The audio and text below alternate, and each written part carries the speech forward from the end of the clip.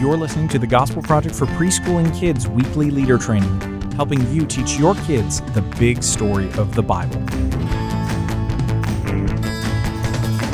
On this episode, we're talking about Unit 32, Session 1, Peter Escaped from Prison. So this week we are looking at Acts chapter 12. The big idea of this section is that God rescued Peter so that he could continue sharing the gospel.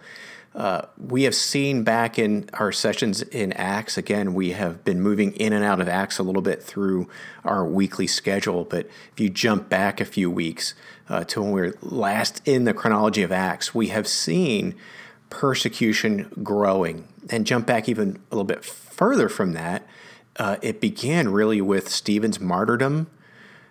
Then it got amped up. King Herod went after two key leaders just before this chapter. James is martyred. Peter is arrested. And so we see just this opposition increasing. And here again, it's Peter's arrest by Herod. And we're going to see, though, he doesn't stay in prison long, that God is going to spring him out, basically, a little prison break.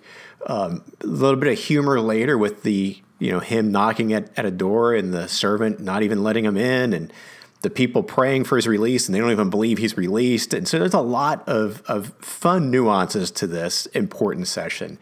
But the big idea is that God released Peter because he wasn't done using him yet, that he had a plan for Peter to continue sharing the gospel, and that's what he did. So this is a new session of a new unit. So whenever we start a new unit, we want to take a minute and talk about the big picture question and answer and the key passage for the unit. So Karen, what are we looking at this unit? Okay, for our big picture question and answer, we have, what is our mission as Christians? Our mission is to make disciples of all nations by the power of the Holy Spirit. For preschool, we changed disciples to followers, and then babies and toddlers, God gives us a mission.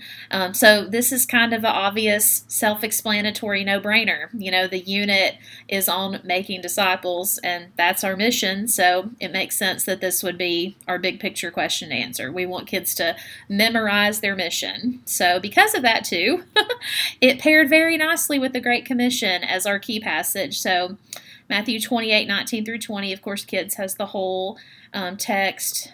We shorten preschool to go, therefore, and make disciples of all nations, teaching them to observe everything I've commanded you. And then, of course, babies and toddlers go and make disciples. So again, we want kids to know their mission, and what better way than the Great Commission? So, yeah. Yeah, that's an important passage that I think, if we were to make a list of what passages would be good for kids to memorize, that, of course, would be on that list. Mm-hmm. So some people may be wondering why we took so long to get to it, but there's a lot of good passages to memorize. Yeah. That's just one of them. So, All right, Great Commission, great passage. Let's look at what areas might need extra caution or prep time in this session. So Karen, is there anything for babies and or preschool? Yes, babies, this isn't a lot of prep, but just a heads up, there's an activity to welcome a guest, and the idea is to invite a senior adult to knock on the door and say hello, much like Peter knocked on the door. So you'll want to enlist a senior adult to do that. And then for preschool, there's an activity to play out the story in a house.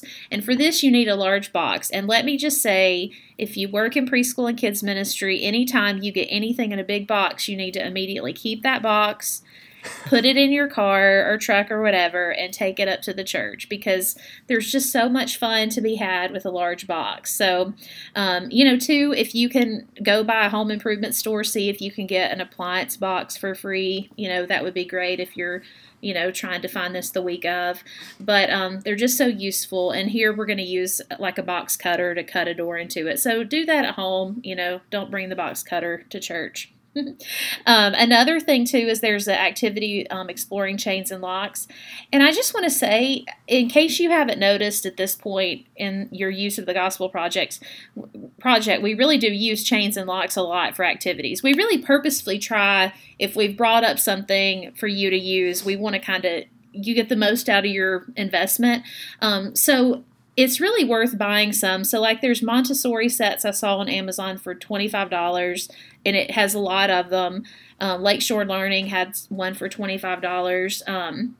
Toddlers, we often recommend a lock and latch board. Those are just really good, like fine motor skill activities that fit a lot of our Bible stories and are, just a fun, different thing to do. So I would just encourage you to, make that investment if your budget allows. Or two, maybe even ask some church members if they have some old padlocks they don't want anymore. Yeah. And then one more activity that takes a little bit more prep is tasting snacks from different cultures. And I would just encourage you to use this as an opportunity to visit your local international food market.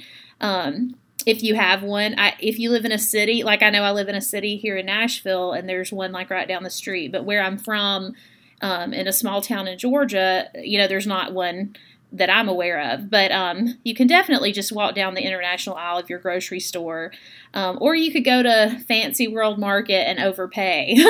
But another fun thing would be just to ask some people in your church who are from another culture or have experience. I mean, that would be a fun way to involve somebody in kids ministry that maybe isn't involved then, and to get your kids exposed to different people. And of course, always post an allergy alert.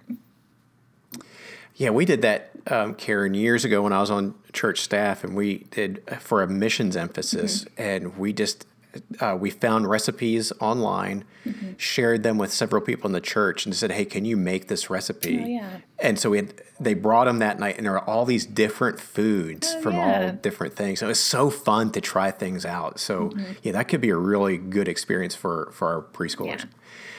Yeah. When I look at the kids' content, a couple things worth noting. First, in the older kids leader guide, there's an activity called Press On, which is where we're encouraging our kids to do physical feats of strength.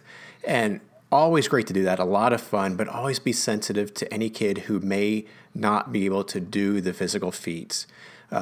You may know ahead of time if there are certain kids with whatever reason just are not able to do this, and either change or customize these a little bit so that that kid is included. But also be aware that sometimes we can't tell. Sometimes there may be no noticeable reason why a kid may not be able to do some of these things, but he or she cannot. So just keep your eyes on things. Make sure that a kid who is kind of pulling back from this is not goaded by other kids. Just try to be really sensitive whenever we have anything like this. We just want to be careful. The other thing is there's a missions activity called cultural blends or cultural creators, depending on which you're using, younger or older kids. Same basic activity, a little bit different name. The gist is that you have the kids make up a country and a culture, and it's a fun way to interact with how differences can exist and what happens if those differences collide. And so it's a great opportunity for that to happen. Can be a lot of fun. But again, we just want to be sensitive that this doesn't lapse accidentally into making fun of real cultures and real people. And so if you sense, as long as it's make-believe and it's clearly they're not, making fun of somebody or a people, have fun with it. Let them be silly. But if you sense, wait a minute, there could be something underneath this, that it's real people, real culture that they're kind of mimicking or mocking, man, be sensitive to that. Put a stop to that gently but firmly in love.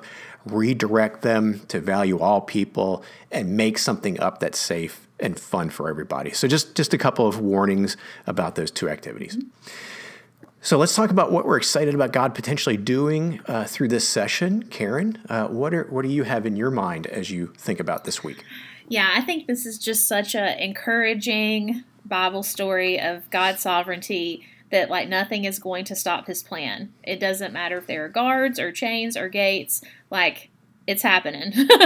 And I think it's just an encouragement to us to remember that, that's our same God today. He can totally do those things.